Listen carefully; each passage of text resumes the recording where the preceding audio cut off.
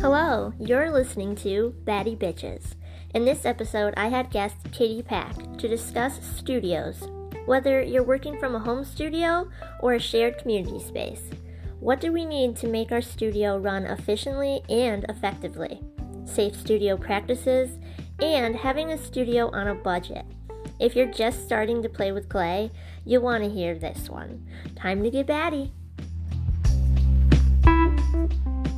Hello, Katie. How are you? I am doing so very well. Very Good. excited to be here. Thank you for having me. I'm very excited to have you and learn about all the stuff that you do in your studio and your artistic background. And I love your work, so I was like, ooh, let's have Katie on the pod. Oh, thank you so much. Yeah. So for those who don't know you, can you please describe your artistic background? Yeah, absolutely. Um, I've definitely one of those people who's been an artist my whole life, always drawing, that kind of thing. Then I ended up going to Penn State for my undergrad and studying ceramics there. So just really like fostered a love. And then a couple years ago, I came out to California and I started making a functional line of work that is it employs like lots of really fun textures and patterns and colors, and I do a lot of hand painting of animals and plants. Yeah, so that's been the last couple of years for me, and super excited about a lot of the recent stuff I've been making.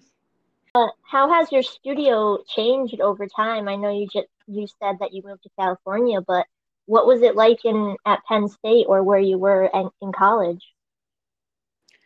Penn State was such a lovely studio. Uh, you're constantly surrounded by so many people who are at different stages in their making process. The Penn State studio was shared between the BFAs and the MFAs, so the folks in grad school and the rest of us undergraduates. So we had studios literally right across the hallway from one another, and we could always kind of pop in and get feedback and see what other people were working on. And the BFA studios were shared as well. So we're all in this space making work together, which I find it so inspiring to be surrounded by other artists. I really like feed off of their creative energy. I think it's such a beautiful thing to be, working with other people in a space, and that I would say like that was one of the best times as well, because you could see students coming in and working, people who like wouldn't, maybe this is their first ceramics class or something, and just seeing the way that they introduce themselves to clay, I always thought was so wonderful. um Yeah. yeah, and then I graduated and I ended up moving out to San Diego, and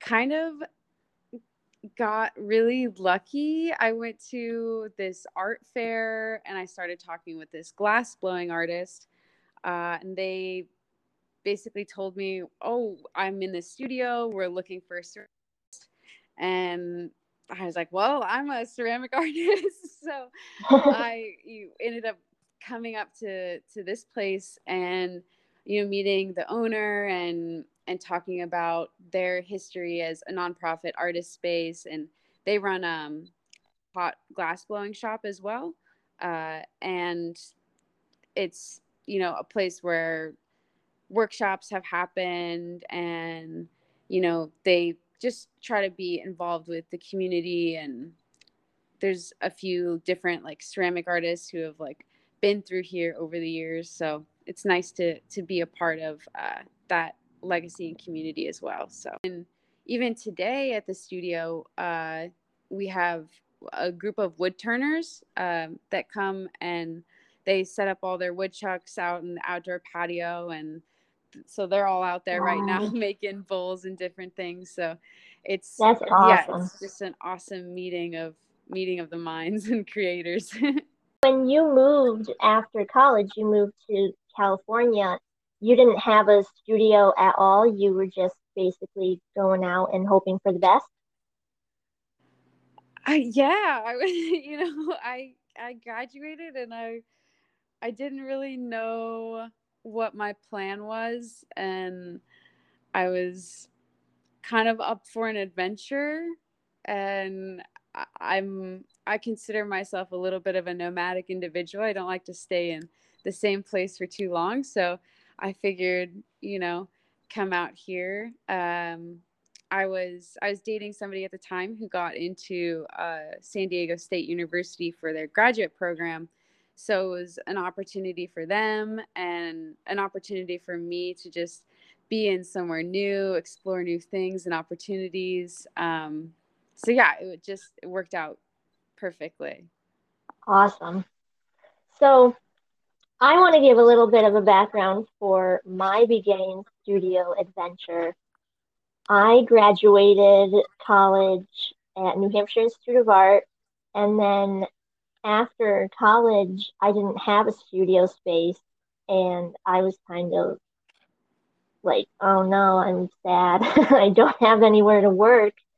And I got a tiny wheel for the holidays, and I put it up in our living room, and I just had like two little containers, one for water, one for recycling clay, and then my wheel, and it was on a TV dinner tray, and right next to our stove, like our wood stove. So Yeah. I was dealing with that, and then I would borrow the local school's kiln whenever they would let me. So that was very helpful, but a pain in the neck because I had to figure out a time schedule of when my work will be done versus their work, and is it appropriate timing that it all fell in the right places. So that was kind of annoying for me because Yeah, I always, absolutely. yeah, I had to maneuver their schedule with mine, and I had to transport all my work back and forth. So that was a headache in its own. But yeah, and then I moved out of my parents' house into an apartment with my then boyfriend, now fiance, and I was still using my TV dinner tray. So that happened for almost a year and a half. And then I moved into the apartment I'm in now, and now I have a home studio and it's much bigger, thankfully. I don't know if I would have lasted the way I was working because it was too small of a space for the amount of work that I wanted to pull off. So it just wasn't working. Absolutely. Yeah, and then I got my own kiln and we hooked it up in the basement of the apartment. Luckily, my father owns the apartment building, so I was able to have a kiln where I live. So yeah, it just all fell in the right places, I guess, and I'm here now. Yeah, absolutely. I think everybody, with ceramics, it's so hard because it really does require, a little bit more setup than other maybe two-dimensional arts. And the kiln is probably like the biggest thing because you need like special plugs and space, and Yeah, it's almost impossible to have one if you live in an apartment, and like yeah, there's so many things that make it a real challenge for working at home.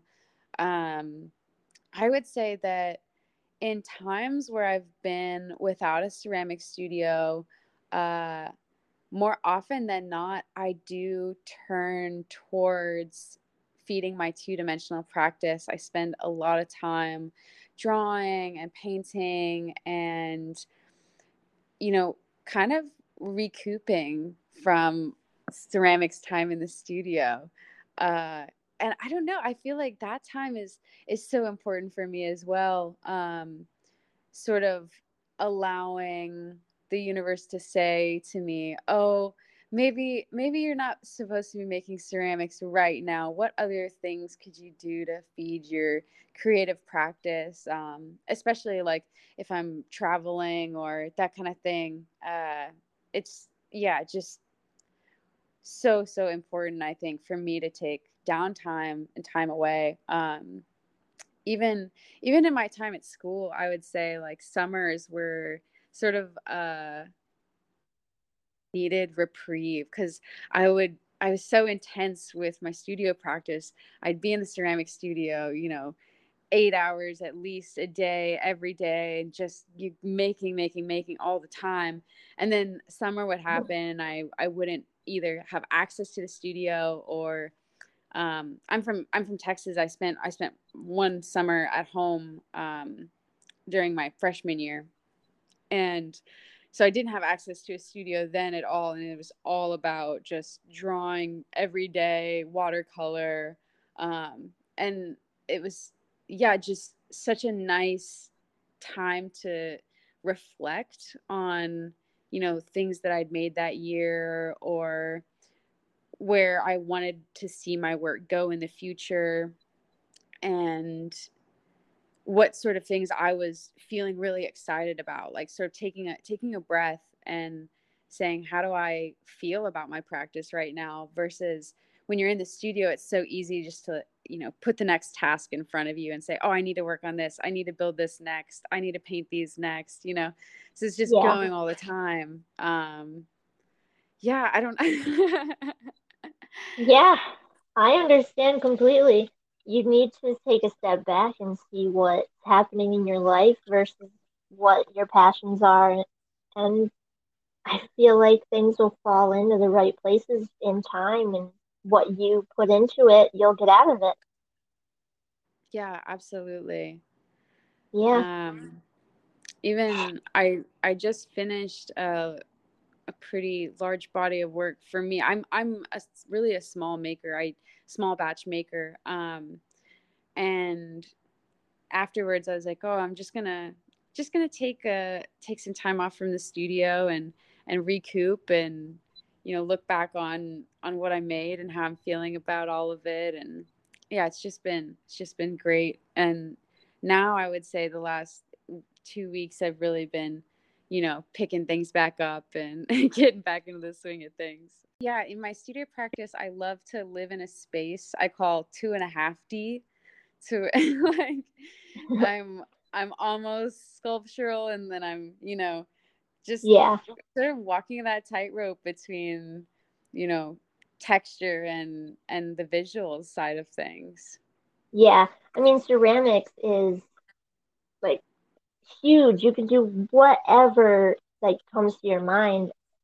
It's endless possibilities, and we're always learning new techniques and new things to put into our work. And it's a vast medium. Absolutely. I think I think what draws me to ceramics the most is the endless possibilities. It can be anything, and it's such a workable medium. I Hmm. think the way that the way that I work is often like pretty like fast paced, and I see something and I'm like, oh, like I'd love to just like squish that in there and make it like this and bend it like this. And for ceramics there's an immediacy to it that is, it thrives in excitement. Yeah. Versus I would say something like carpentry is all about like precision and exactness, and making this cut just right and making 1,000 cuts to make a one angle, or it's so many things that my mind struggles with so hard. I'm like I can't just squish it in and make it stand up and do this. And Nope. so yeah, I think ceramics is definitely just opened up such a creative gateway inside of me as a maker. And like I kind of knew that I wanted to do ceramics at a very early age. I think I was about 16, and I took my first high school ceramics class, and I was like, this is it. I'm going to do this for the rest of my life. Like, That's awesome. yeah. And so like a decade later, still totally on fire for clay, loving it every day. So yeah, I think, yeah, it's just something that really just draws me to it in a way that no other material sort of has, or no other material has been able to keep my interest in such a way, you know? Yeah, me too. Like it feels so much different than 2D work. And like you said, it's so like you can squish it and you can do whatever you want to it and it's forgiving in that way. It has so many opportunities to it and it's like freeing at the same time because you literally can do whatever you want with it. Absolutely. And I Yeah. love that there's this metaphor, or I think it's basically like clay has like a memory because of Hmm. the way that the molecules are structured inside of it. Like you bend it one way and they remember being bent that way. And it's so Yeah. interesting working with a material that not only like records your marks, but captures the energy that you put into it every time you touch it, every time you bend it. And it is so responsive in that way that, you know, if you are willing to sort of dance with it and work with its timing and, you know, all of its possibility and limitations, I think, then you sort of unlock a Zen making space where you're, you know, responding to the clay and the clay is responding to you, and you're in that feedback loop that is sort of Yeah, that flow state. yeah, I like that. Like the clay is responding to you and you're responding to the clay. That's a great metaphor. Yeah, because water has memory, and that's why your pieces will warp in the kiln because it was that shape one time and then you changed it, but it wanted to go back to the original shape. So, yeah, Yeah, you just gotta roll with the absolutely. punches of the clay. Yeah, so I So, never sweat it if I make a mug and it comes out a little oval at the top or anything like that, because to me that's exciting. That's like a history, you know, that's a yeah, part of it is. the making process that is recorded. It's, you know, I'm not over here with a machine turning these out. These are labors of love, and that love is recorded. And like, you know, Yeah, for me it's not about perfection and making something like totally smooth or totally this. I mean, and if that is the goal that you have for a piece, that's awesome. I think every piece is different. Every person makes differently. That's one of the things that's so exciting about clay, is not only that yeah. has those possibilities, but people and the way that they think and the way that their hands interact engaged with those possibilities in so many different ways, in ways that you couldn't even imagine. So Hmm. it's just Yeah, beautiful. I agree. Next question is what do we need to make our studio worthwhile for us? What do you think you need to make your work ethic worthwhile?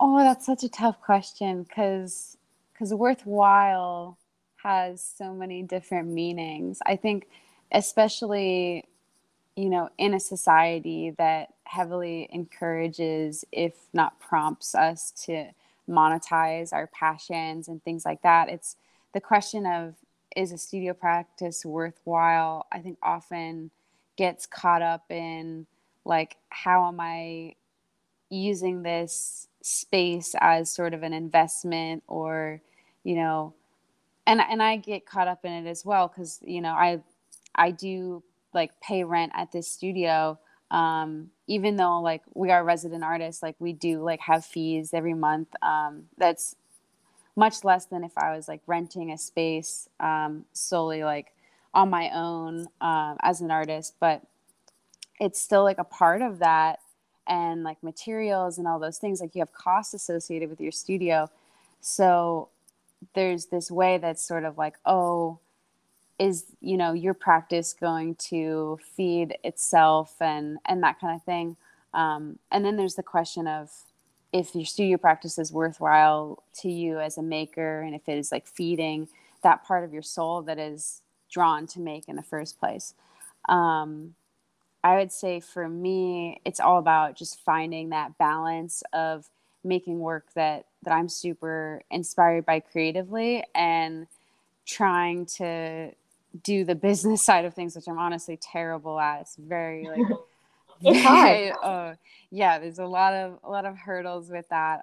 And I think too, your studio asks you to wear so many hats of like, not only are you the maker, but you're the photographer and you're the Yep. marketer and you pack and ship everything and you got to make sure that your website is running. So you probably designed your website and there's so many things that it asks you to do in order to make it functional. And so I think in that way, um, it's really Yep. up to each individual person of like finding the balance for themselves of doing what is gonna feed their soul at the end of the day. And because Yeah. burnout is such a real thing in our community, and Oh, it I is. think especially when you do have to wear so many hats, it can be exhausting and frustrating. And so finding ways to make it work for you and to maybe designate time for those things that's outside of like, oh, this is time that I want to spend being creative. This is time that I want to spend developing new ideas and playing Yeah. and loving Well, what I do. yeah, of course, love what you do. If you're not going to love it, then why are you doing it, right? Um, Yeah.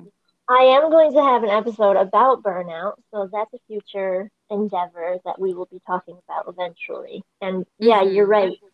There's so much that goes into our studio space and our work ethic that can hinder everything about like running a small business or even having it as a hobby. Like there's always those little things like, okay, I made like 20 mugs, but it's a hobby. Do I keep all these mugs for myself or do I end up taking the time to try to sell them? Like you have Yeah. to know what is going to work for you and what doesn't work for you and what is your end all goal out of what you're doing. Absolutely. Yeah. And that's another way I feel like the ceramics differs from like drawing and painting. Um, you know, it's a question of production and space and, you Oh know, yeah, it takes a lot of space to be a ceramic artist. I mean, not only for the work you're creating, but all your equipment and storage bins and everything that you accumulate over time. It's a lot. Like I'm running out of space. absolutely. Yeah, so speaking of our studio storage and stuff, I want to bring up if it is more than a hobby, I suggest to the people who are just starting out to figure out really what you want out of it and then build from there. Like get your wheel, probably if you're a wheel thrower, I mean, you could be a hand builder and just need a table and then a couple buckets. Hmm. Like it's as simple as that, really. And then you can look for people who share their kiln space. Like there's a website that's called kilnshare.com, I believe, and you can rent out someone else's kiln in your area. So I think that is a good opportunity for people who don't have kilns or a space to store their own kiln. Yeah, Yeah. definitely. And I think so many spaces too, so many towns have small community studios and that kind of thing. Even if it's like your local, like paint your own pottery shop, I always think it's worth reaching out and having a conversation because at the end of the day, all those places are run by your community members. And I think more often than not, people are willing to work with you and help foster your creative endeavors. And um, Oh yeah, yeah. it's the conversation is always worth it, I've found. Yes, it is. It's so worth it to reach out to those people that you know have these amenities that you also want or need to share. And odds are they'll probably say yes. Yeah, absolutely. Yeah, and that was my next question. Renting space or renting community studio time. How do you think the community shared studio affects your work ethic? I know that you said that it makes it feel more like inspiring because you have so many other people around you, but is there any negative things that come with it? I would say that for my experience, very, very few negative interactions with, the people in my studio space. And I share a space that I'm in now with this other ceramic artist, Hannah Pierce. And she is like always crushing it. I mean, she's doing shows, she's making these huge sculptural pieces that are so lovely and so detailed.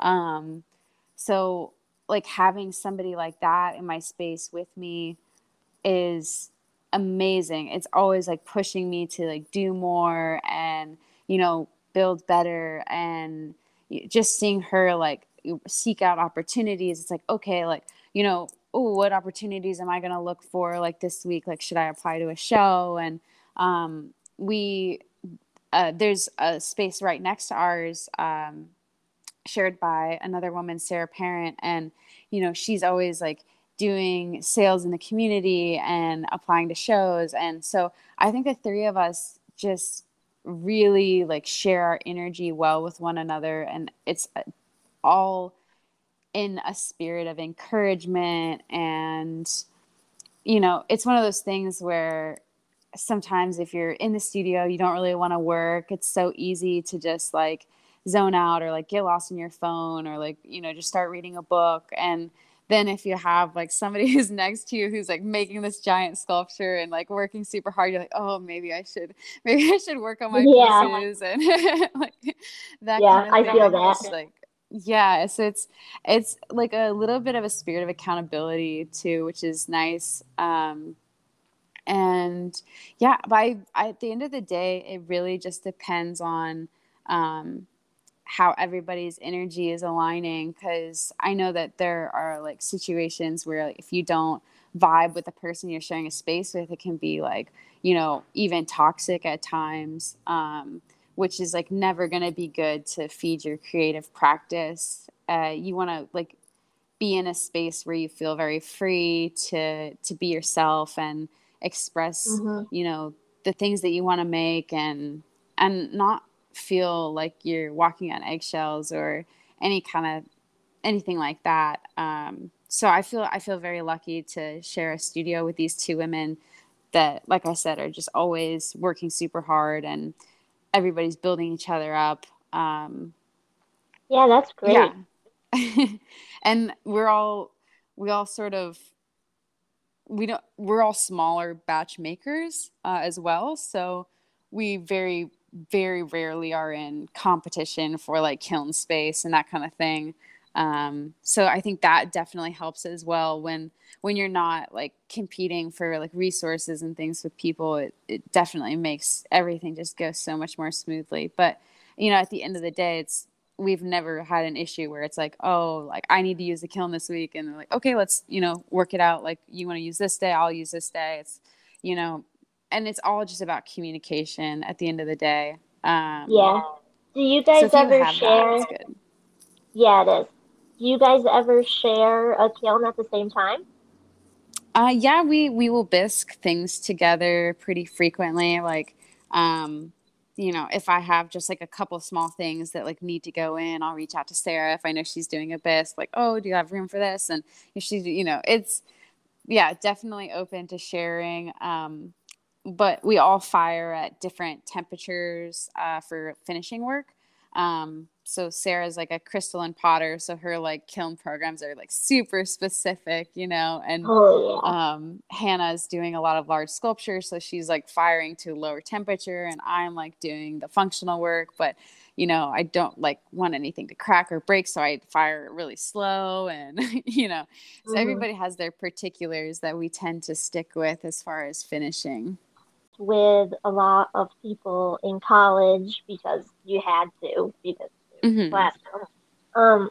But I would work in the studio with the people who were in the BFA program, and our teachers, our professors were all working in there together. And then you had the continuing ed students who were usually much older than us. And in my experience, the continuing ed people were very rude to the younger students. I'm not sure why. Maybe it was jealousy. I have no clue. But they would unload the kilns and be like, "Who made that?" Blah blah blah, and like just talk crap about our work. And I was like, "What the hell? Like, we're all learning. Can we just step back a little bit and admire our work instead of bashing it?" Yeah, So, totally. in my Definitely don't want experience, any of that nastiness. no. It felt like a lot, especially when you're in the learning environment. Like, I get critiquing each other's work and stuff can help you grow, but it just felt like those people were always nagging about certain things, like studio time and space in the kiln and is this glaze running out? Oh, it was a lot of cattiness, and I was very turned off by the community studio environment. But it sounds Hmm. like yours is top notch, gold star. Like that is what you want when you when you share a community studio. Totally. I mean, like I said, it just really depends on like the energy of the people in the space and how everybody gets along. I mean, it's just like roommates. You know, if you have a really great Yeah, roommate, it's a great situation. If you got a terrible roommate, you're like, I don't want to live here. You know? exactly. Yep, it really Yeah. is like a roommate. Because if they're leaving a mess, then it's also your mess because it's the same space. Totally. And I think too, in our space, we definitely like have our individual spaces that we can, you know, nest in and mess in and, you know, do all that without interfering with somebody else's space. So I'm sure that also helps with the dynamic, you know. Uh, Yeah. So but you have yeah, like a tiny cubby area of your own, and then the bigger area is shared. so we're the three of us are like in a it's a building that's like it's divided into two. So Sarah has the space that's in the back, and then Hannah and I have the space that's in the front, and it's just basically divided in half. So she has the right side of the space, and I have the left side of the space, and then there's some like shared areas as well. The sink is like shared, Hmm. and we have like the two of us have one wheel in our studio, but neither of us really use the wheel often. I only use the wheel to make molds for my pieces because I slab build on my work. Oh, okay. And I think she uses the wheel primarily for teaching and teaching aids. And then Sarah makes all of her work on the wheel, but she's in the space behind us. So her wheel is back there. Um, so, like, there's certain things like the wheel that we have in our studio is like the studio's wheel, but we don't necessarily have like a lot of members of like the community coming in and like wheel throwing and that kind of thing. It's you know our space. It's a shared space, but it's our space. So have you ever had an at-home studio? I haven't. No, like I said, whenever I don't have access to a studio, I just tend to focus primarily on two-dimensional art and just use it as a time to break away from ceramics and see where I'm at with my practice as a creative. I think the biggest thing for me is like just always feeding myself as an artist and making work that aligns with like the space that I'm in. And my biggest hope is always that I could be in a space where I'm making ceramic work, but I always just try to go with the flow and find myself in a state of acceptance wherever I'm at the time. Yeah. Yeah, I don't know if I could work like that. I mean, kudos to you. I feel like if I'm not playing with the mud, I'm kind of depressed. Yeah, but that's just me. I mean, I No, know I a lot of, definitely know what you mean. yeah, I know a lot of people who, like, if they're traveling or something and they don't have access to firing their work, they'll still bring a couple pounds of clay with them on their car rides and make little pinch pots and stuff on the car rides. Oh yeah. Yeah, so they've still got their hands dirty. They just have to wait to fire it. Or maybe they're just recycling what they make, and then when they get back home, they just throw it in a bucket and do it from scratch again. Who knows? Yeah, totally. I wish I had that level of, dedication of bringing my bag of clay. But yeah, I sort of revel in my downtime as well. Yeah, you should. I mean, that's great to have that balance because I struggle with that balance. Like, if I'm not in the studio, I feel like I'm constantly thinking about going to the studio or constantly thinking about what can I make tomorrow or what's on the schedule. I really need to teach myself how to just stop and press pause on the work side and fall into my hobbies more just to be more mentally sound, I guess. Like, I don't want to stress myself out as much as I have been. Yeah, totally. And I would say, yeah, that my hobbies do play a large part in maybe enjoying that downtime. I do a lot of like writing and poetry, drawing, and I'm a rock climber as well. So will spend a decent amount of time, usually every week, doing that. And so in my like downtime, I'll be like going on adventures, going outside, going hiking, climbing, just spending time with friends and diving into like my relationships and yeah, just trying to find ways to infuse my creative practice because I find that I don't thrive when I'm trying to like make in a vacuum. Like if I'm sealing myself off and the only creative inspiration that I'm drawing from is my creative practice, it just feels so like insular to me. Um, Hmm. so just going outside, and I would say a lot of the work I'm doing recently is inspired by seeing all of the biodiversity in plants and animals and doing a lot of bird watching, um, and sort of finding peace in meditative thought and nature, and then trying to reflect that back onto the work I'm making. So each piece is essentially a small meditation, and doing these meticulous line works and dots, it's all a practice of um, calm through labor and trying to capture the energy of maybe something I felt or saw while I was outside. Oh yeah, that's what it's all about, really. Yeah.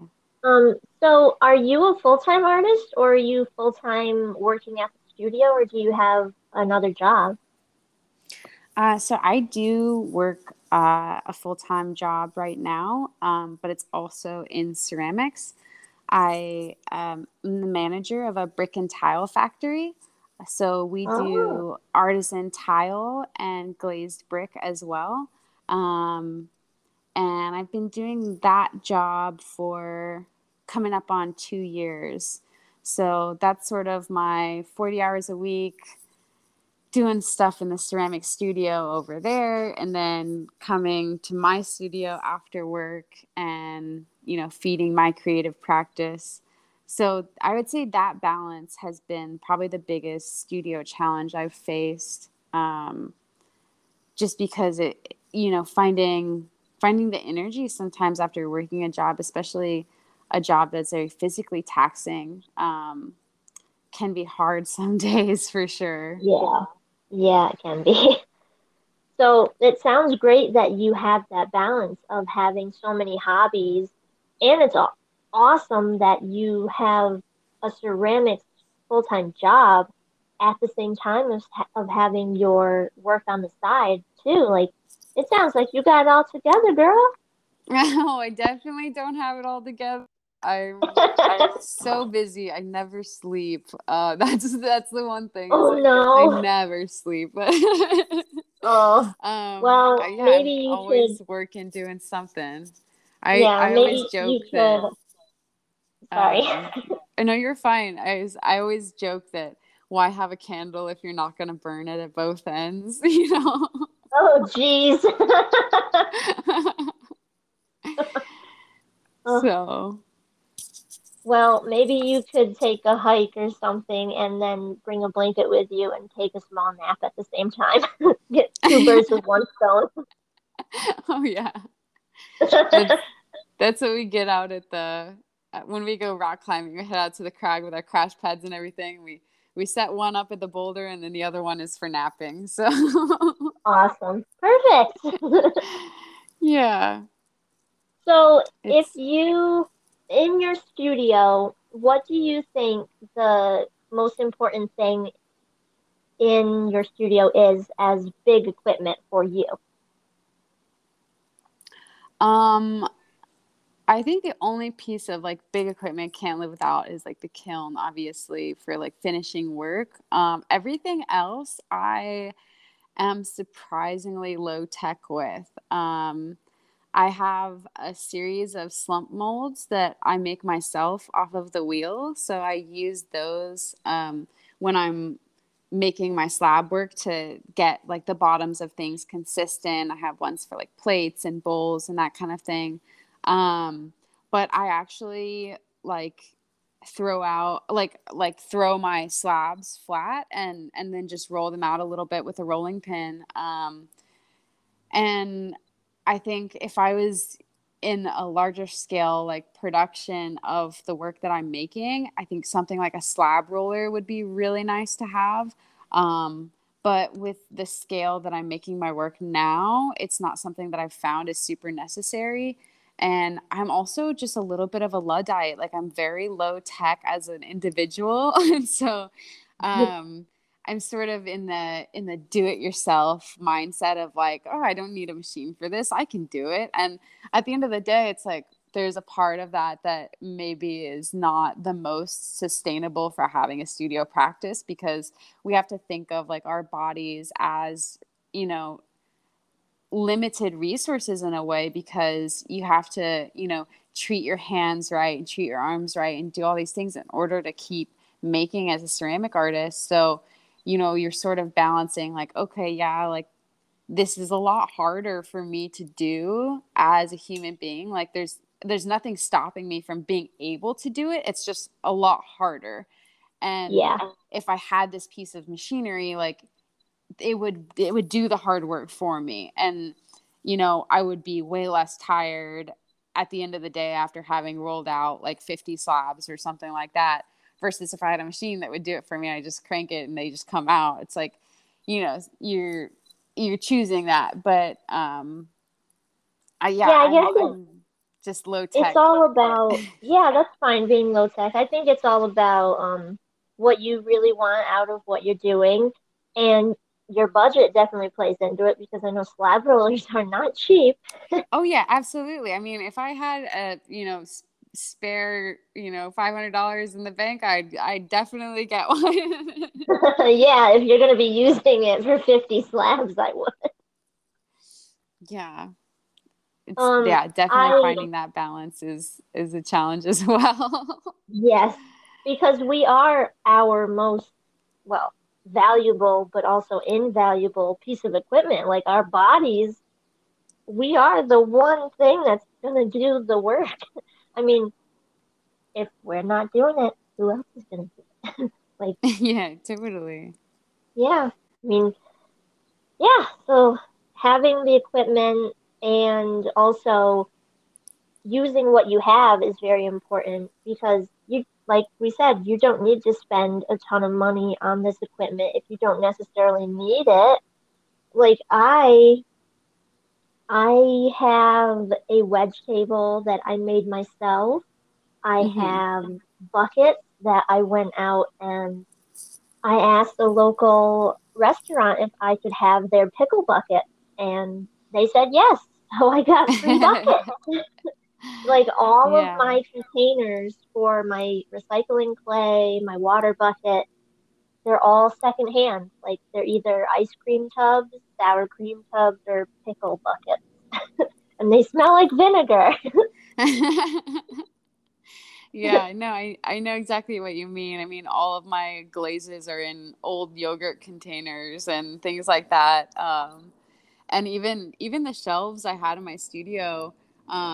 I used to work for a catering company before the pandemic, and then they ended up moving locations after everything kind of went down, and so they were getting rid of all of these shelves and things like that. So I just went over and I picked some up. So I got two big shelves, like for $20, and I spray painted them so they're colorful and fun, and put them up in the Oh, studio. nice. And I made all my tables uh, and like canvassed them myself, so they're like tip top and everything. Yeah, I think, yeah, definitely just like learning how to be thrifty in the studio is so important. And you know learning the skills of how to create the things that you need in the studio as well. Like you said, you made a wedging table, and like I made my tables. And at the end of the day, if you know how to do those things, like you're better off than like if you're like, oh no, like I have to buy a plaster slab for this much money and it's going to cost this much to ship. And it's like, no, you could just make a plaster slab, yeah. that kind You of don't need to thing. spend the money. Spend the money on the Exactly. supplies to make it, but not the finished product. I mean, you'll probably be spending like twice as much if you had to buy it fully made than making it Absolutely. yourself.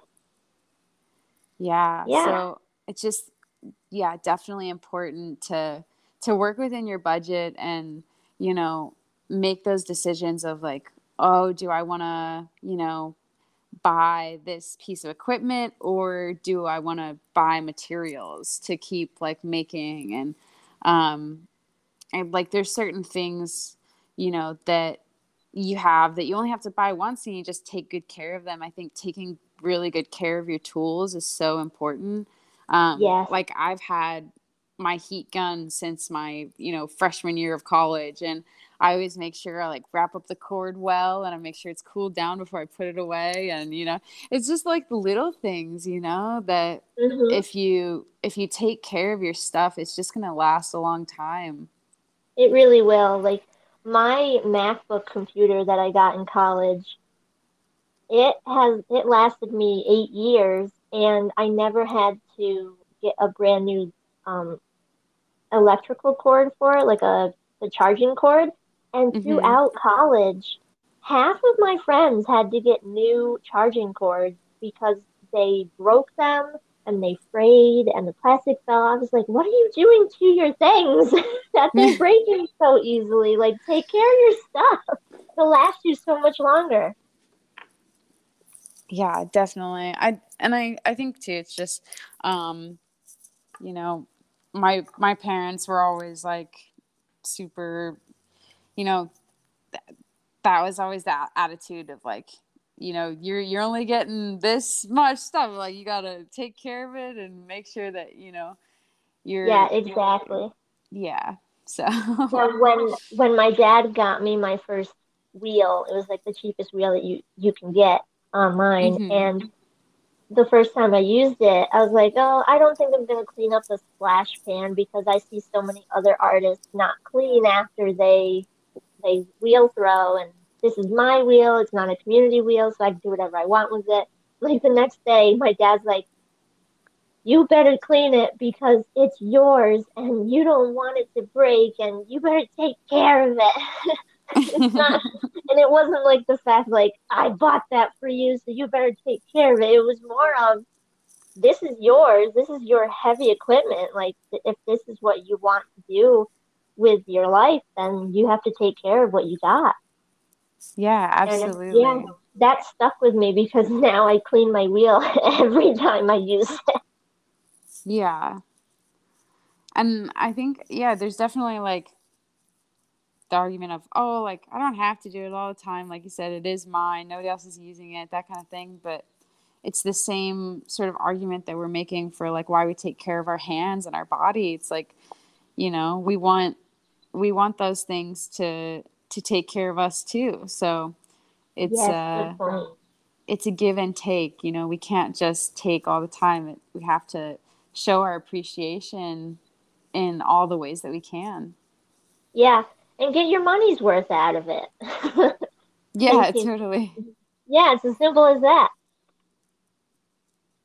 So I wrote down a list of things that are a must-have for an at-home studio, but this is Hmm. what my opinion is because I am an at-home studio and it's my full-time job, and I need these things to actually pull off what I want out of my business. So I have a kiln, I have a table, which is the same artist table that you can get at like a craft store. I've had this sucker since high school, and the top is peeling off, but it's still working. Yeah, and I have heavy duty shelves that I bought at a store that was going out of business. They're the metal shelves with the cardstock, like masonite. I'm Hmm. not sure what they're actually called, but we use those same shelves at my college. So I was like, oh, these are the ones I really want because they work really well. And I do think they work really well because you can put wet work on the shelf with no problem and it won't warp, it won't do anything, it won't peel or anything. And I think those shelves are really nice. And then I have a couple wet boxes. I do not have the plaster in the bottom of them. I just put my work right in them and hope for the best. Hmm. And then I have a spray bottle that I spray if they start getting dry. I have a portfolio for my 2D work, which I think is important to anyone out there who isn't a ceramicist, that having a portfolio to store all your work in is very important because you don't want it to be everywhere and stacking up on places that could potentially get wet. Yeah. Um, so I also have multiple buckets on my list for recycling water, recycling clay, and whatever you want for them. For glaze too, like cleaning off my brushes. Downstairs in my glazing room, I have bright lights because it's in the basement, and you want to see your true colors of what you're really working with. I have my wedge table that I built myself out of Paris of plaster and wood and chicken wire. I got my kiln maintenance tools. I want to bring up the point of if you're going to build your own furniture, I think it's very important to build it to your height and what you want it to feel like while you're using it. Because if you're short, you don't want to have a table that's too tall. And if you're too tall, you don't want to have it too short because then that's going to ruin your back. Yeah, absolutely. Even like when I moved into my studio now, there was one table that was in here. So I built the other two tables. But I ended up like cutting, I think 4 or 5 inches off of the legs of the big table that was in here. Because it was way too tall for me. I was like, there's no way I could work on this thing, you know? So yeah, it's super important to make sure your body is like at a natural, comfortable position for that because you are going to be spending a lot of time in there working. I think it's so worth it to have a comfortable chair that works well with like your back and your hips and your neck. And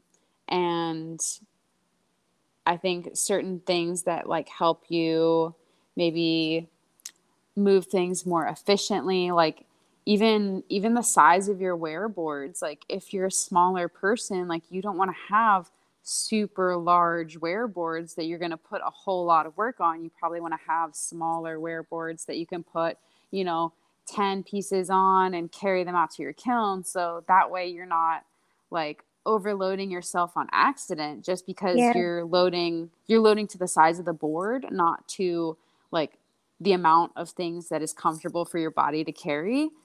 yeah, So, that's a great sort of, point. yeah, just making those decisions when you're setting your studio up, like spending the time to be like, what's comfortable for me to carry, you know, like, and then making boards to that size. And, you know, making sure that like, if you have shelves that are really high up, like that you have a step stool or something like that. Like I say these things because I'm like a small, short, like I'm petite. So it's like some things in the studio are like a Yeah, little bit of a same. challenge.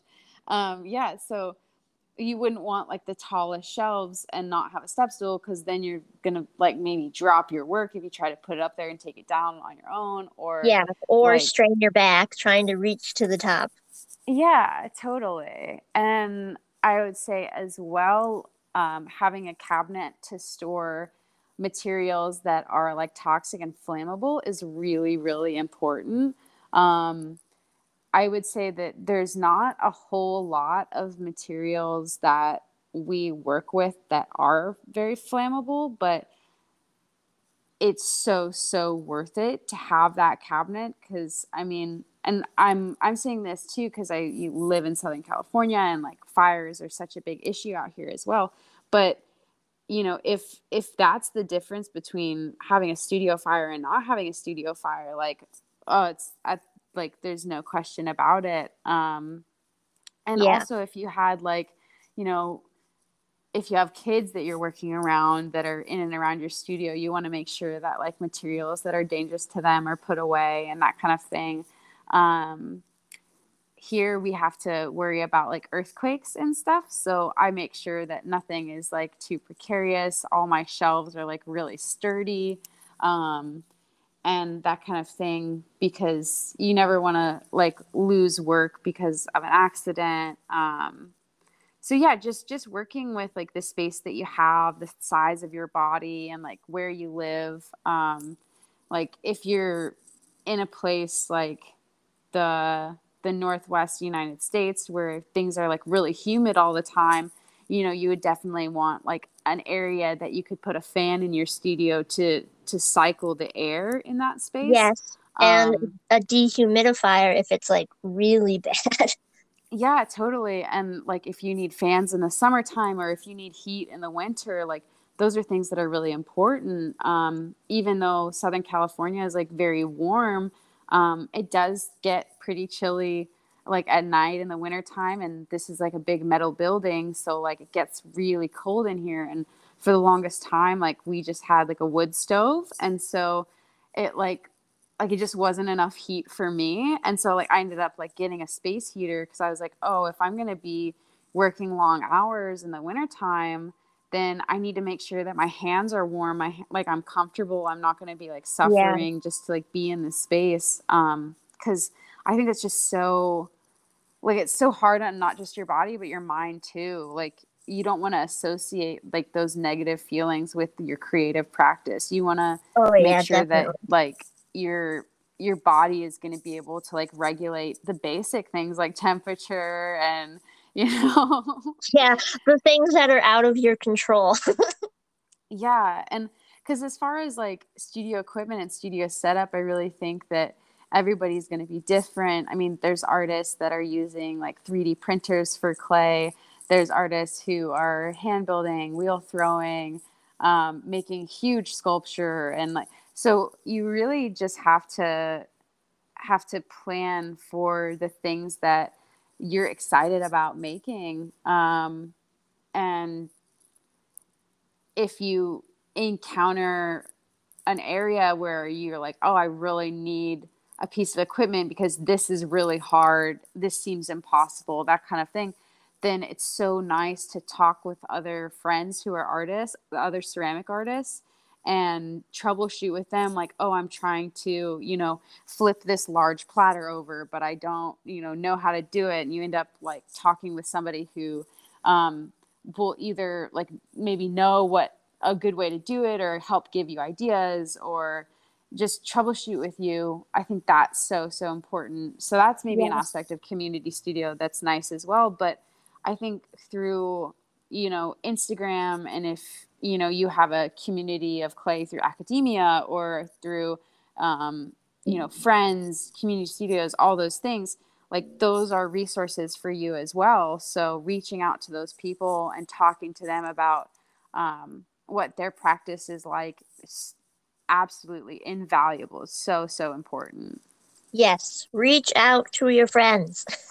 Yeah, Yeah, because definitely. they might know something that you don't know, or vice versa. And it's all like so much information that you guys can help each other with and make your studio life better. Absolutely. I mean, better, easier, safer. Safety is always like a big concern in a ceramic studio, Yes. and like personal health and safety and environmental safety, like what kind of reclaim water recycling situations do you have going on, making sure that you're not, disposing of like glaze or clay or other things in ways that are irresponsible towards the environment. Mm-hmm. All those things, are definitely not to be neglected. Definitely have to take extra concern, making sure that you're being responsible in that way as a maker.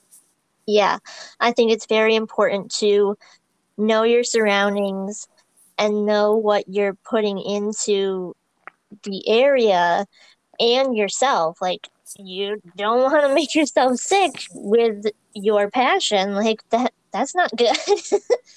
So, Totally. my next question is, what important information do we need to know about studio safety? I think you always start with the basics of, not breathing in clay dust, making sure that your studio is like swept and mopped regularly so things aren't like building up. Mm-hmm. Cleaning off your tables, making sure that, if you like slam your clay down on your table and a cloud of dust comes up, maybe it's like clean it up before you start breathing it in, that kind of thing. Yes. And I would say like I'm definitely not like the cleanest like maker in the world, like I but at the same time it's like you have to find that balance between, making sure that your studio is a safe space for you to be in, and things like having a good respirator are really important, something that Yes. filters out particles in the air, especially if you're, mixing your own glazes or making your own clay or doing anything that is creating a lot of dust. You definitely need to be using one of those.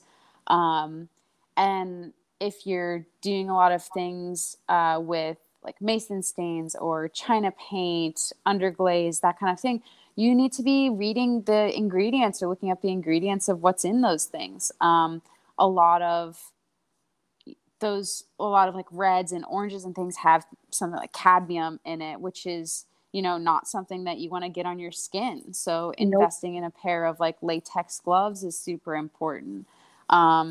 If you're working with a material like luster, you need to be in a really well ventilated space. And I think doing your research before you jump into a new material or a new aspect of a material is important.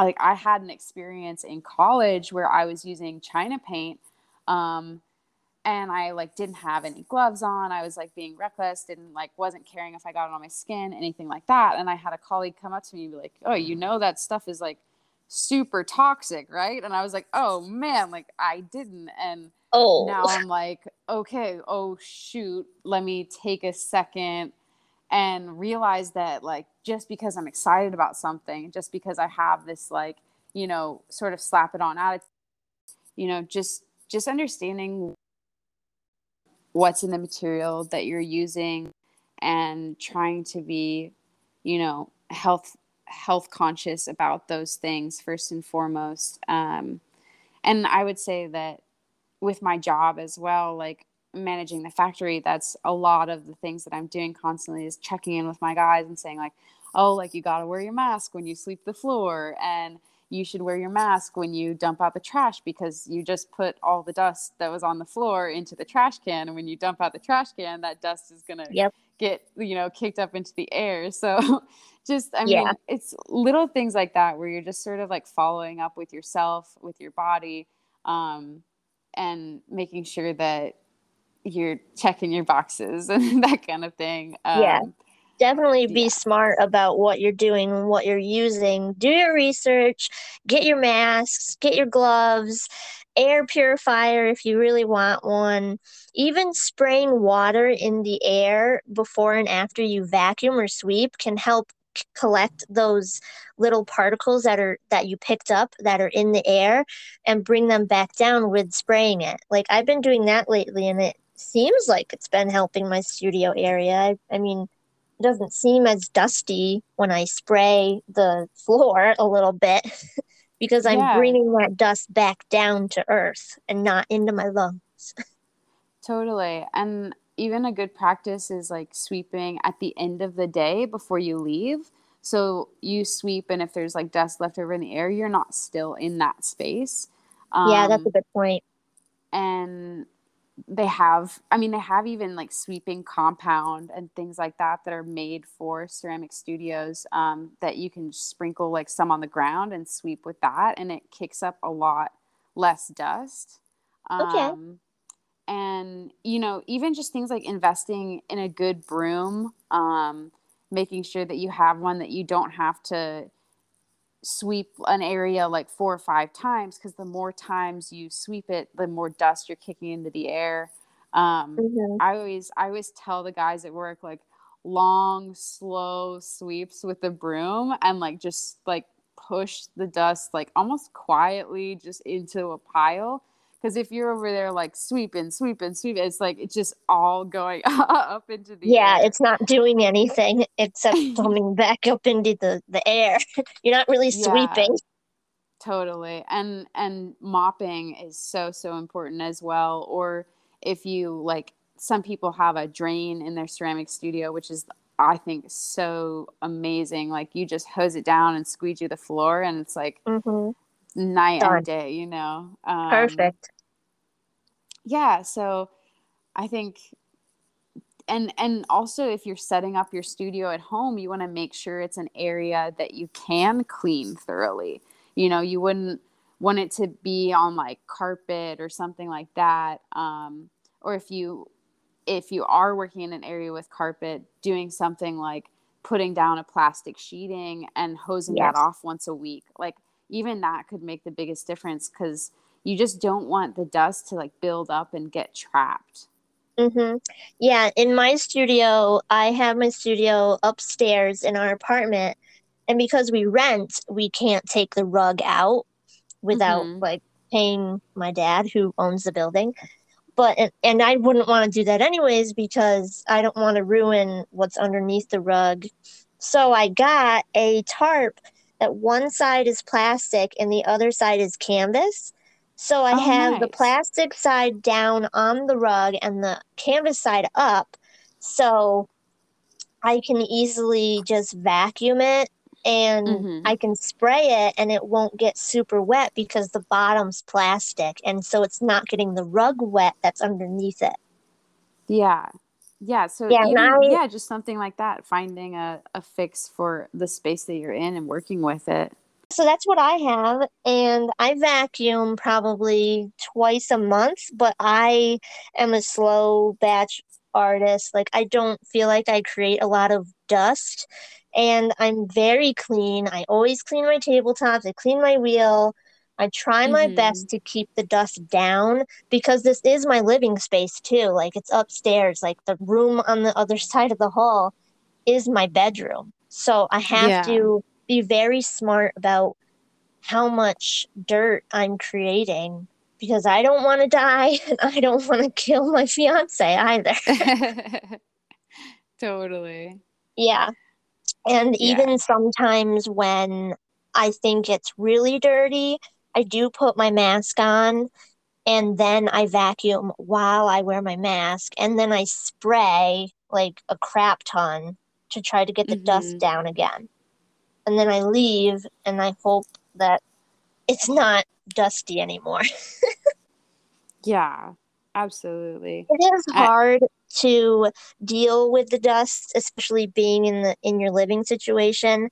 I think if I had to choose, I would much rather have my studio outside of my house because of the dust and also because of the mental awareness of I can't leave my job like per se because it is my full-time job and I can't I think that's why I'm struggling with stopping thinking about working because it's in my house. Like I can't get away from it. So I'd rather it be outside my house or being able to just shut the door on the studio and not go inside of it because my studio is open floor plan. Like, you know how many houses have like a little area on the top of the staircase? It kind of looks like a reading nook area. Yeah, like a little nook. Yeah, that's where my studio is. Okay, nice. So it is open, so you can't really not look at it when you walk up the stairs because it's right there.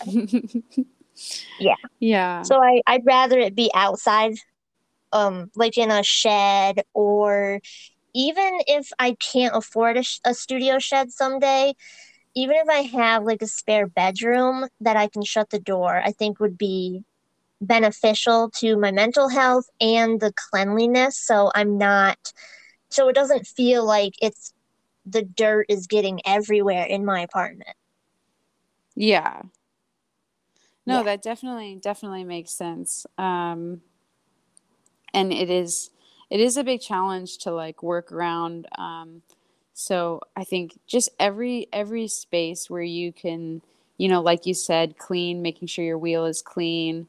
Um, it's a problem that you have to address from literally every angle. Like, so even if you were like doing a lot of like sanding and stuff, like that might be something that you wanted to do outside, even though your studio is not outside, like, just taking those pieces outside to do that aspect of things, or, Oh, yes, you know, definitely. Yeah, I never sand inside. I never do anything that involves sanding inside unless it's wet sanding on my wheel because I just got one of the Diamond Core sanding pads. So totally. I wet sand, so that's not really kicking sand up. And then I clean my wheel after I wet sand, so there's literally no dry sand in that Yeah. situation. But yeah, I if you have to do something that involves sanding or something that's like extremely dirty, then do it outside if you can. Yeah, totally. And then making sure too, I think the last thing as far as safety is like your clothes and things. Like if you had a day where you're sanding a lot, you would probably like want to change your shirt or something when you got home. So that way you're Yeah. not like, continually, or when you like left your studio space, you would want to like change your shirt so that way it wouldn't be like continually like putting dust into the air around you as your day went on. um Yes.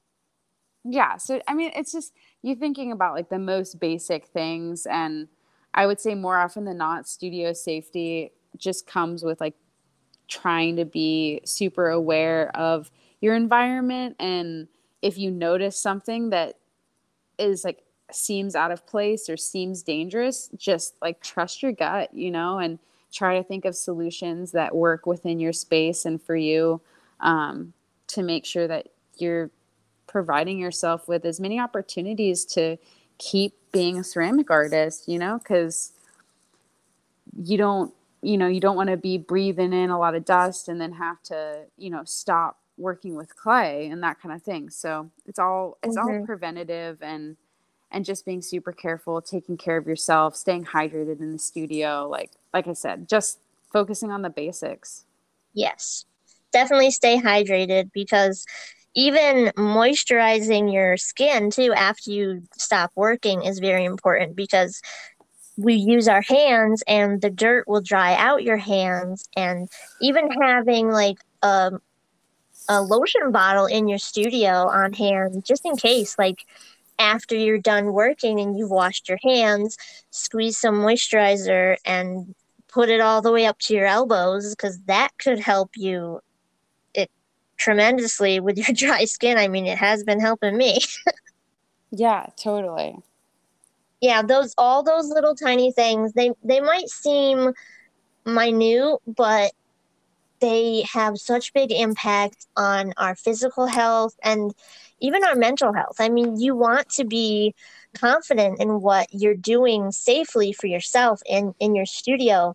So when you feel confident in that, you'll probably create better work, in my opinion. Like you'll be more prone to going to your studio because you are confident that you have been keeping it clean and you're safe and you're making it safe for everybody else who is around you. Yeah. Yeah, definitely. Yeah, I also want to bring up who whoever's listening, if they are oil painters. I was told this horror story in college, not to be a downer, but I just have to say it. um if you are oil painting or lustering or anything that smells bad and that is toxic to breathe in, do not do it in your basement next to your furnace because that air, especially if your heat is on, if your heat is on, it's pushing that chemical back up into your house and spreading out and creating carbon monoxide. And you do not want to breathe that in at all because that will kill you. So the horror story was I was told that a woman, she had a couple kids and she would put them to bed at night and would go down to the basement and start painting. And she was an oil painter and she thought everything was hunky dory, like, oh, great, I got the kids to bed. Now I can do my passion, I can paint. And she would get a couple hours in painting done. And eventually, the exhaust from her furnace with her oil paintings drying out right next to the furnace went right up into her kids' bedrooms and messed with their brain function. And now her kids are not the same. Oh my God, so Yeah, sad. it is very, very depressing. But it is so important to know what you're doing in the environment you're in and the chemicals that are in your work of art because you do not want to hurt anyone. And she was fine too. Like the woman, she didn't have Mm-hmm. any effects from the paint, even though she was the painter. Like it was her kids that got affected because they were younger, and the furnace pulling that chemical through the furnace and heating it up and creating that monoxide or whatever chemical it created, it just messed with their brain. And I was like, oh my God, this is so bad. And now I'm like wondering, like, okay, I luster in my basement. I have my mask on, but my furnace is in the other room. Like, this is freaking me out.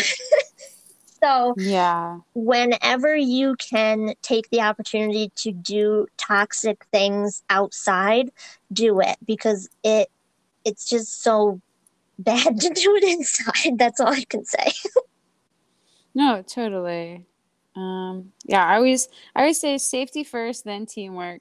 So, you're looking after yourself and then also just checking in with like people that you're sharing a space with, or that would be like you checking in with your fiance, be like making sure that nothing that you're doing in the studio is like upsetting anything in his body, and Mm-hmm. he's communicating that with you of like, hey, when you were working in the studio yesterday, I felt super lightheaded in the house or something like that. It's like Mm-hmm.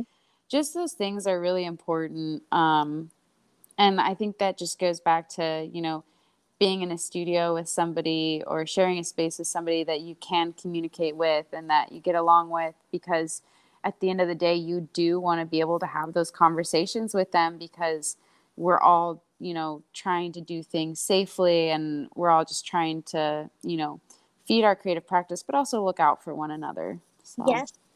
Yeah, 100%. Like my fiance, Benny, he's also a woodworker and he likes to paint with certain wood paint that smells horrific. So I'm like, can you do that outside, please? and he also sprays like lacquer and stuff on his wood, and he leaves it outside, which is very good because one time he left it in the basement, and we have forced air, and there's a duct that's right above his workbench that goes just directly up into our living room, and our living room just smelled like this nasty paint. I was like, oh my God, you're killing me. Yeah, Yeah, totally. it's very important to have safe practices. Yeah, absolutely. So, getting back into the your studio at your community space, how long did it take you to get your work up and running, like in that area, that space? Um, I would say so. I ended up coming up to this. I ended up meeting my friend Paul at at the art fair, and then coming up to the studio. Honestly, the second week that I moved to California, it just was like I couldn't even explain the timing of it. I was just flabbergasted because I was expecting it to take a really long time to like find a space to make in. Uh, and then when I got up here, nobody had been in the studio for like quite some time. So there was a lot of like work that had to be done to make it a workable space. So I ended up like doing a lot of cleaning and like patching and painting all of the walls and just like general maintenance, getting it all ready to go for me. So that was probably like a couple weeks worth of work. And then I started making in here. And at first, I was just doing a lot of like experimenting and trying to figure out what kind of stuff I wanted to make. And then I would say probably a year and a half ago, almost 2 years. I guess no, it was 2 years ago. I started making the line that I'm making now. So that was just a lot of like one step after the other of like figuring out what kind of things were working in my favor and um, yeah. So it Yeah. was it was a little bit of like prep time, and then it's definitely just been a work in progress the whole time I've been here as well. Like when I got the shelves, like that was a really cool thing because at first I only had like one little shelf in here, so I was working off of that, and then mostly using like table space. And then I got the shelves, and so I had a little bit more room to like expand my work. And then I found like a cool armchair off of Craigslist for like $10, and so like now that's in the studio. I got the big comfy chair I can like draw in, and Sweet. it's yeah. And then like you said, balancing a budget as well with things, so getting studio equipment and materials as it made sense for me to do so, and just trying to like all the time make it a better and more efficient, more homey space for me to do my work in. Yeah, I feel like our studios change with our work too. Like the more we are in our studio, the more we're going to want our studio to feel more homey, more like ourselves too, and more presenting of our work and a place for inspiration too. Yeah, Um, absolutely. I want to know, do you decorate your studio at all with like other people's artwork, pictures, knickknacks that inspire you? Do you have plants? Yeah, I mean, I definitely have plants in the window, and I have like a shelf where I keep like a few things that my friends have made. I have a few like paintings and drawings up that I've done, and just like some old work of mine, like sitting high up on shelves that are like, those are the shelves that like aren't really usable for me because they're like too high. Mm-hmm. So I just end up like displaying kind of old work up there. And but yeah, I love it to be a space where I really feel at home. And because I do spend a lot of time here, so like I have, even like on my chair that I use, like I have like a really like funky fun like flower cover on it. And Sweet. then on like the door of the studio, I have this like big like wooden circle that I like painted like a lime slice on. So it's like when Cute. the door to the studio is open, like you just see this like big lime slice, and it's like not not sunny, but that's kind of the vibe of it. It just feels like this like sort of welcoming energy of like bright pop of color coming into the space where you feel like just energized by it. And yeah, so I do love decorating. And then there's actually these like really weird funky like glass sculptures that are like hung from the ceiling in here because there was a glass artist who was doing like a lot of cold work annealing, I believe. And so his pieces are like hanging up here, just stuff he like never took with him that just ended up like staying. I feel like community studios have a lot of like that kind of stuff They do. around. Yes. So yeah, like they're up here, and the owner kept asking me like, "Oh, if these bother you, you can take them down." And I was like, "No, it literally don't bother me at all." Like, I was not like I'm gonna hang anything on the ceiling anyway. They're not in the way, and they're just like super kind of funky. They add character to the space, and then like I painted the walls like super fresh and clean as well when I moved in, and like I've got Christmas lights up on the corner, and I found these like sheets of this metallic stuff that I like put up behind my shelves. So like it's almost like a cool like mirror like background that has like a pattern in it. So yeah. But so I do love decorating. Yeah, so do I. I think it makes us feel better too about being in the space. I mean, you don't want to feel negative about your studio. You want it to be something uplifting and inspiring, something that makes you really want to work. And that's why you go to the studio is to work. So might as well be inspired while you're there. Yeah, and just like having fun in the space too, and being in a space where you feel like you can be yourself. And yeah, Yes. it's just all also important. Yeah. I have um at college I printed off a ton of pictures of other artists' work that I admire or aspire to be like. And I printed them off at college because it was their money, not mine, who was using up all the ink. So I I saved them and I put them up in my studio that I have at my home, along with my own artwork. I have crystals everywhere because I love crystals. I love the energy that they give off.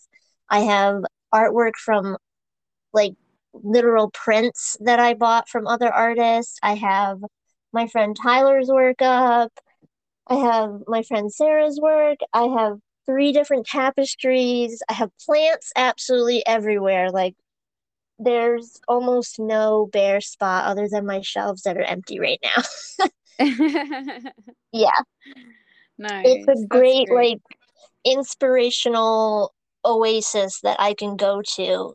And I really just have to look at something and be like, ding, I'm inspired. Yeah.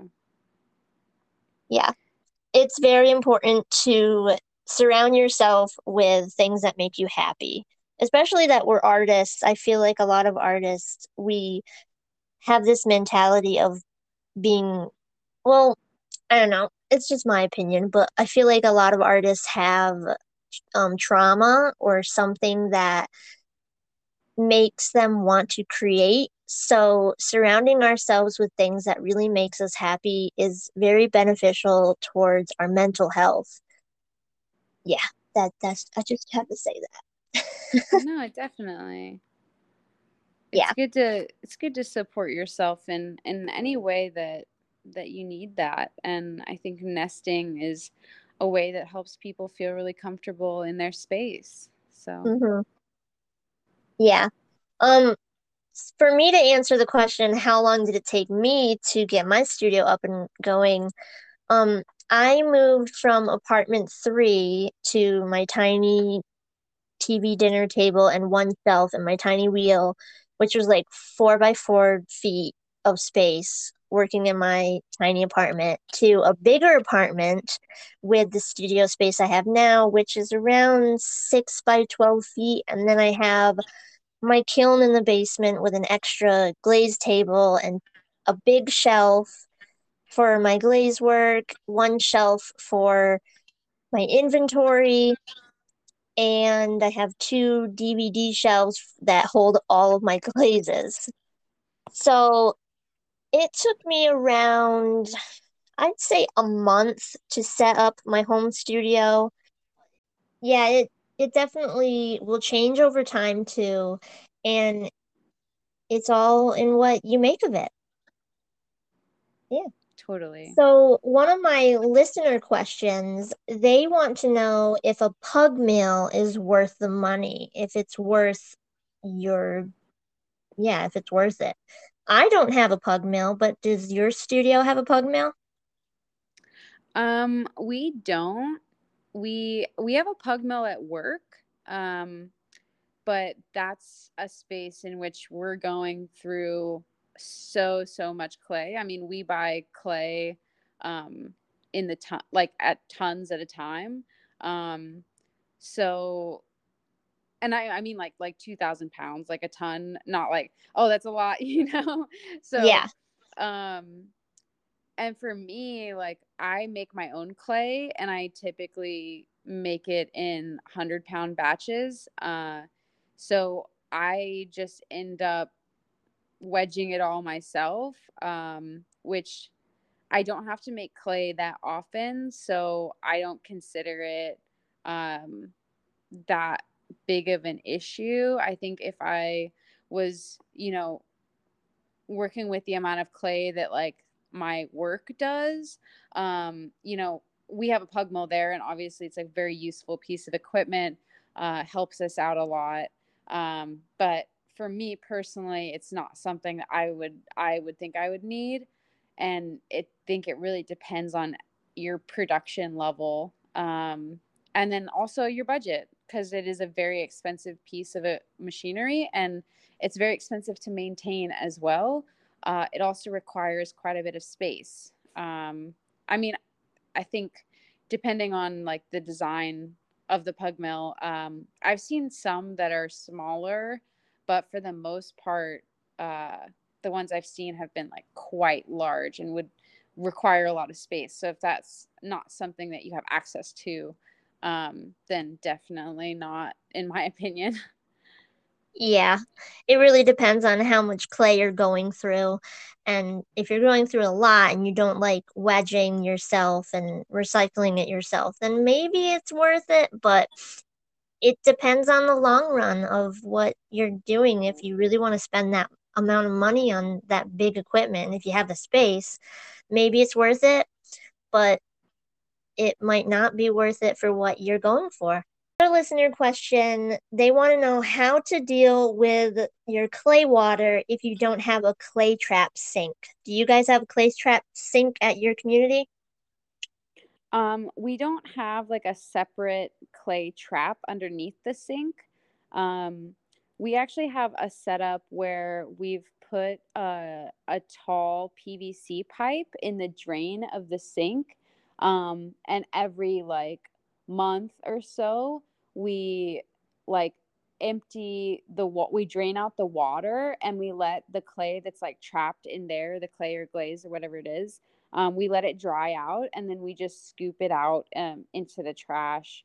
And we always like put it into bags. And then for me, for any like clay water that I have, I recycle everything.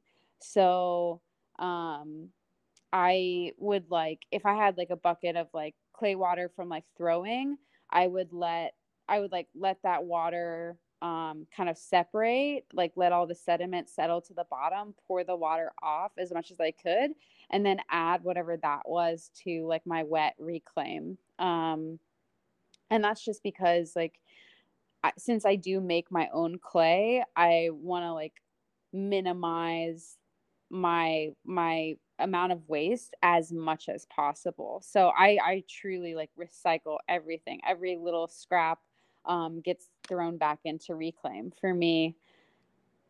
Yeah, same. I do the same.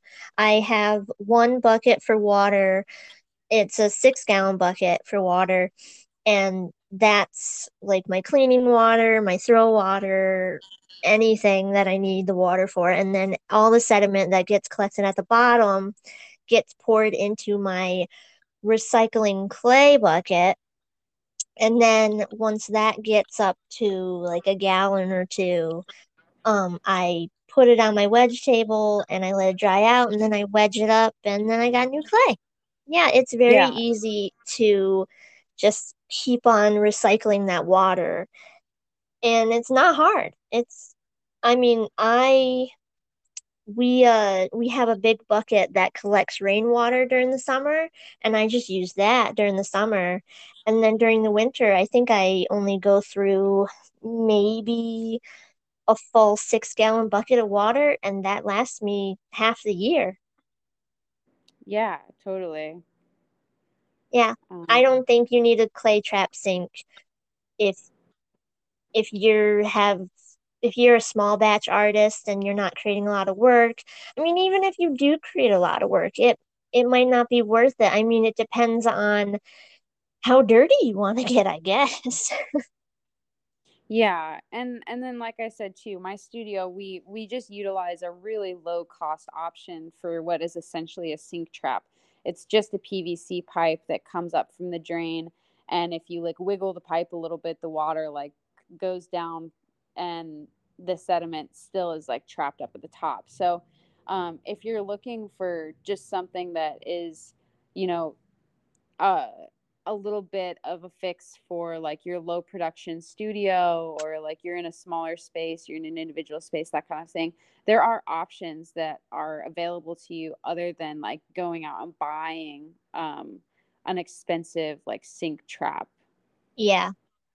Yeah, even at my college community studio area, we didn't have clay trap sinks, and we had these huge garbage buckets that were on wheels, and they weren't used for garbage, but they were used for the water, and they were full to the top, and then each student had a separate bucket that they would fill from that bigger bucket of water, and then a second bucket that we would dump all of our used water in. And then those two large buckets would be like switched around with each other. So because one would be so clean and then the other one would be so dirty, and then eventually the other one would be dirtier and the other one would be cleaner. So it would just go back and forth. And then all that clay sediment would go through the pug mill that was then recycled into new, cheaper clay. So yeah, Yeah, you don't need a clay trap sink even if you have a ton of people working in your studio. It is doable. yeah. And I so this is like maybe like my personal little tip for recycling clay. And especially if you're like a small batch maker, it's not something you want to do if you have like really big buckets of reclaim that everybody's working in. Um, but when I recycle a batch of clay, when I slake down my dry material reclaim, I usually add like half of a beer into it, like because that kind of helps organic matter grow in your clay. And especially when you're making reclaim, your clay has a tendency to go short on you, which is like it breaks really easily. Um, and I Huh, find that the addition of the beer actually makes it more plastic. Like you get a bigger like stretch in the clay body because of the organic material that's able to build up in there. that's Um, interesting. so yeah, that's like my little personal thing that I always do for my reclaim. And I like it's not a huge difference, but if you're like doing something like pulling handles or like that kind of thing, you really want as much plasticity infused back into your clay as you can, because the reclaim process does typically produce a lower quality clay than you initially started with. Yes. Yeah, I haven't had any issues with mine because I I only recycle about a gallon worth of um, scrap clay. So I haven't had a change in the plasticity of what I can attest to. But yeah, that is an interesting tip. I've never heard of that before. That's Yeah, like I nifty. said, just my like personal kind of clay recycling quirky thing. So another listener question is they want to know how to safely put a kiln in your home. But you have a community studio, but just tell me a rundown of where your kiln is or if you have multiple kilns and how you guys are staying safe. So we have multiple kilns and they're all outside under awnings. So we don't have to really focus on things like ventilation because they have the outside ventilation. They're protected, obviously, from water and the other elements. With the awnings, we have gas kilns and electric kilns. So we have one electric kiln that's outside and sort of like tucked away, like behind like a shelf and a table, and it's under an awning. So it's like very well protected from um, like the outside elements. Although it is something to keep in mind if you're in a space where like weather is harsher. Obviously, we live in Southern California. We're very blessed to have extremely mild weather the majority of the time. So having a kiln outside is not necessarily like a huge concern. Um, but maybe in a place that is experiencing like a lot more like snow and rain, moisture, that kind of thing, Yeah. there are things that you would need to take into account. I also know that there are like really good open source articles from other potters about setting up kilns in your house. There's a lot of information available online. You do need like a special plug if you're going to be running it inside, and it's the same kind of plug as you would use for like your dryer unit. Mm-hmm. But yeah, like I said, lots and lots of information available that home potters have graciously shared on the internet, and such a good resource for you to use. There's Ceramics Monthly puts out a lot of good articles, and Digital Fire is um, a little bit less accessible, but has so much good information. So if you're willing to like spend the time to read it, there is a lot of very in-depth information on there as far as kilns and what kind of setup you need. Yeah, I agree. I think there's a ton of information out there. Um, yeah, you can find anything on the internet these days. But from my experience of what I know, if you're gonna set up a kiln in your home, decide on where in your home you want it.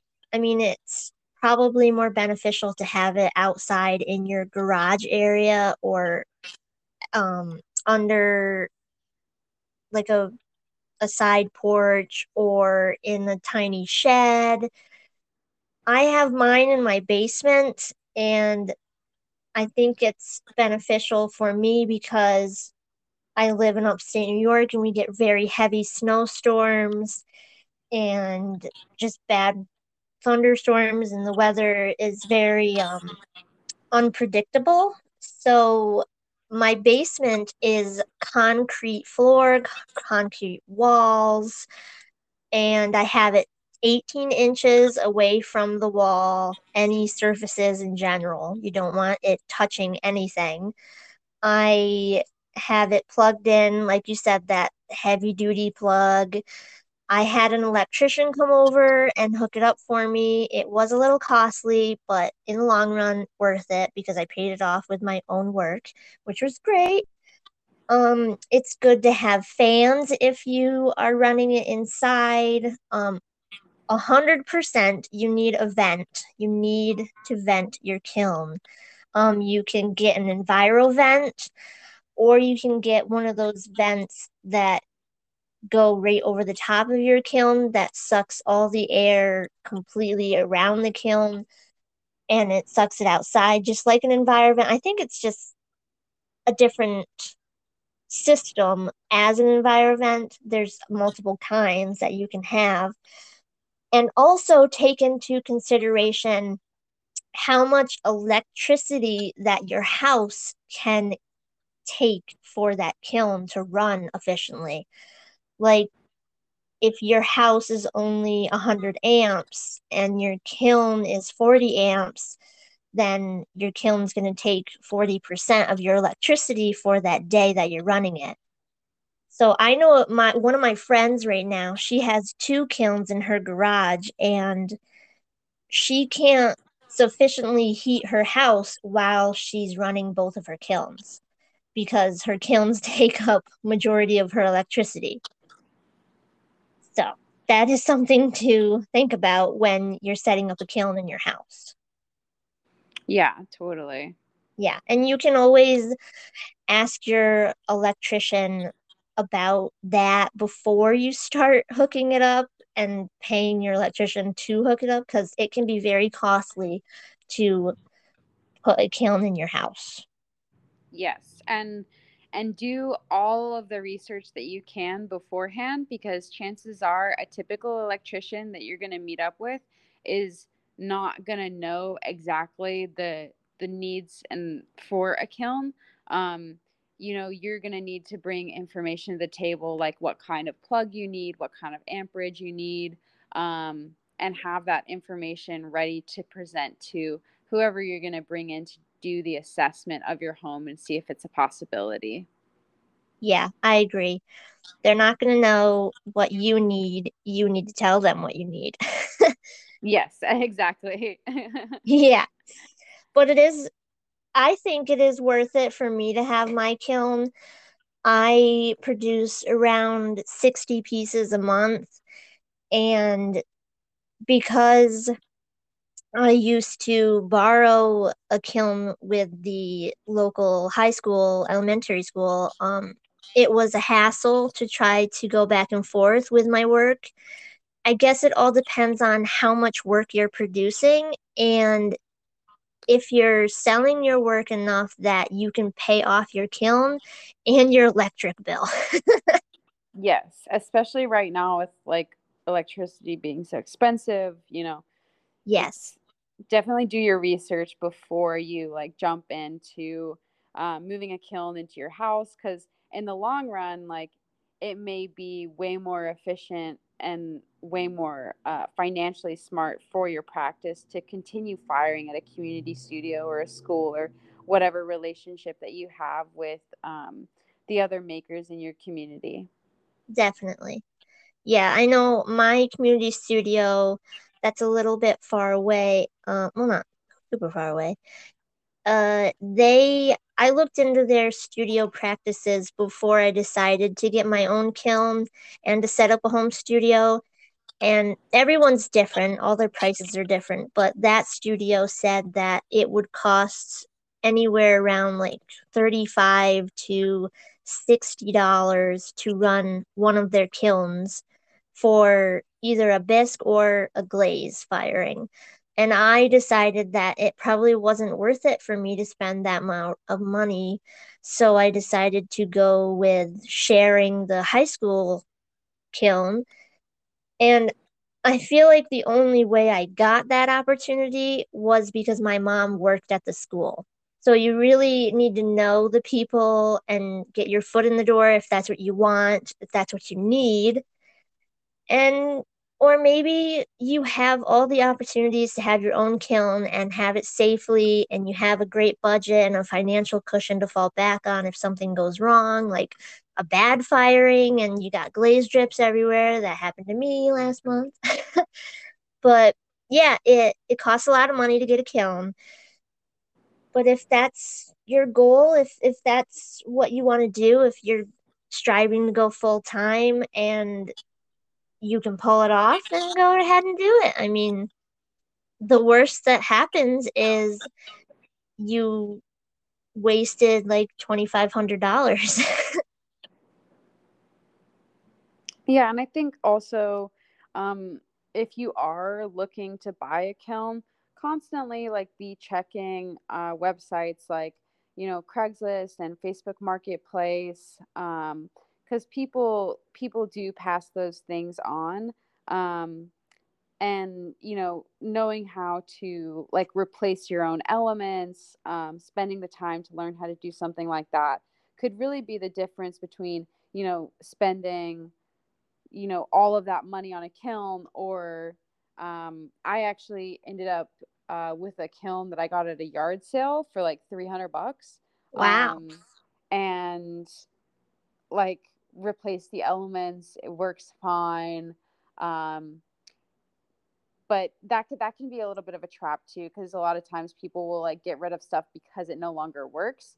So yeah, it's just a balance of like trying to be thrifty, but also making sure that you're going to get a piece of equipment that's going to work for your studio practice. But there are definitely ways to like operate within a budget, um, and just constantly be on the lookout for deals, and let your friends know that you're looking for a kiln, because if they know you're looking, if they encounter a situation where like, oh, somebody's looking to get rid of one, then they know who to call. So yeah, talk to your Definitely. friends for sure. Yeah, 100%. Like, I was trying to find a used kiln for a very long time before I invested in a brand new one. And I guess I just didn't want to take on someone else's headache if the kiln wasn't working anymore, or if I had to spend more money on refurbishing it than buying a brand new one. But Totally. it is probably more beneficial because then you're going to learn how to change the elements. You're going to learn how to change kiln furniture. You're going to learn how to set it up in your own way, like that's beneficial for your firing schedule. I guess that was another thing that I didn't want to tackle. I was just a Yeah. little lazy about it because I had no idea anything about kilns and I just wanted to make my ceramic work. But now that I have a kiln and I'm figuring things out about it, it's really not that hard to change the elements or to change the thermocouple or to figure out a firing schedule. It all depends on what you're willing to do for your business, I guess. Yeah, totally. Yeah. Also, to have a budget with your studio, I think it's very important to bring in the three R's of reuse, reduce, and recycle. Because especially that everything is so expensive these days and we have supply shortages, I think it's so important to recycle your clay, recycle your glazes, like the glaze that comes off paintbrushes or anything, like to have a mystery glaze, recycle your water, um, reduce the amount of things that you're buying. You can buy secondhand. You can go to a dollar store or even like a thrift store and find things that you can create into tools for your benefit.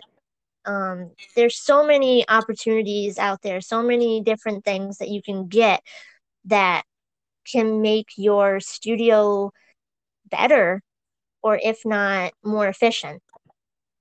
Totally. And at the end of the day, like, it's it's so stressful to break the bank investing in something, that you love. You don't want that to be the part of the experience that you're having to focus on. So the more ways that you can reduce that stress in your studio practice, the better, because that's just more time and energy that you get to spend on the things that you're really excited about, your creative practice. um Yeah, yeah. I agree. Yeah. You don't want to feel bad about having to spend a crap ton of money on something that you're so passionate about. I mean, in another way, you should be willing. I mean, if it's your full-time job like mine, you have to have that money set aside in case something bad does happen.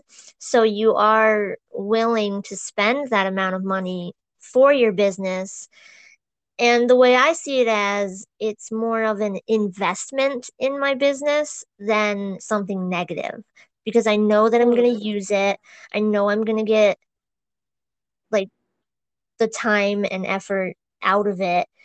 I'm going to run it into the ground one way or another, but I'm going to take Yeah. care of it, and I'm going to put my passion to it, and that's what matters to me. I think I more so mean like you just never want to break the bank like trying to keep up with somebody else or like, getting the latest like technologies or something cuz I think more often than not like there's so many ways to like make it work for your practice that operate within your budget and will be more useful to Yes. you in the long run like so if it's a long-term investment like you said buying a kiln like it's almost like looking at it like buying a car. Um, Oh, yeah. it's depending on like what you're using it for, how often you're using it, if you're going to be able to like recoup your costs at all. And yeah, just I think the biggest thing is not making the financial part of your practice stressful to like the best of your ability. Yeah. For an example for that, I feel like a lot of people are looking into buying like the Giffen grips, and not to like say anything negative about a Giffen grip, but they are very expensive, but you can live without it. You can do your work without a Giffen grip easily. So it's a very popular tool right now, but in my opinion, I don't think it's worth it. I mean, it depends on you as an artist and your workload, I guess. But if you're doing good without it, then maybe don't get it. Yeah, totally. Like we said, whatever is working for you, That's Yeah, that's what your studio practice is for. You're not saying, "Oh, well, this person over here had this super fancy piece of equipment and like I think I would be able to do, more production if I had that." it's all in what we want out of it. And don't put pressure on yourself if other people are or not more successful, but in your imposter syndrome's coming out and you feel like you're not as worthy as they are. Like, that is not the case at all. We're all doing this on our own time, in our own ways, in our own spaces, and you really do make it what you want out of it. I think I said that like 5 times this episode, but it's true. You're good. You're good. So my last question for you, Katie, is where can people find you online? Sure. Okay. Online, I am on Instagram at Wolfpack Art, no spaces. And then I also have a website where you can see like my full portfolio of work, my work for my BFA. And I have a shop on there as well. That's katiepack.com. There you can read like my artist statement and see what I've been up to on my CV. And then I also just have a feature show that opened with Charlie Cummings Gallery. So I am on their website as well if you'd like to see any of my new work. Very, very excited about those pieces. Very excited to be on this podcast today. And thank you so much for having me. It has been an absolute delight. Thank you for coming on. I appreciate you so much. Thanks for taking the time to answer all my questions and chat about studios. It's been a blast. Awesome. I hope to hear from you soon. Oh, you will. Okay. All right. Thank All you right. so much, Katie. Have a great day. You too. Bye bye. Bye.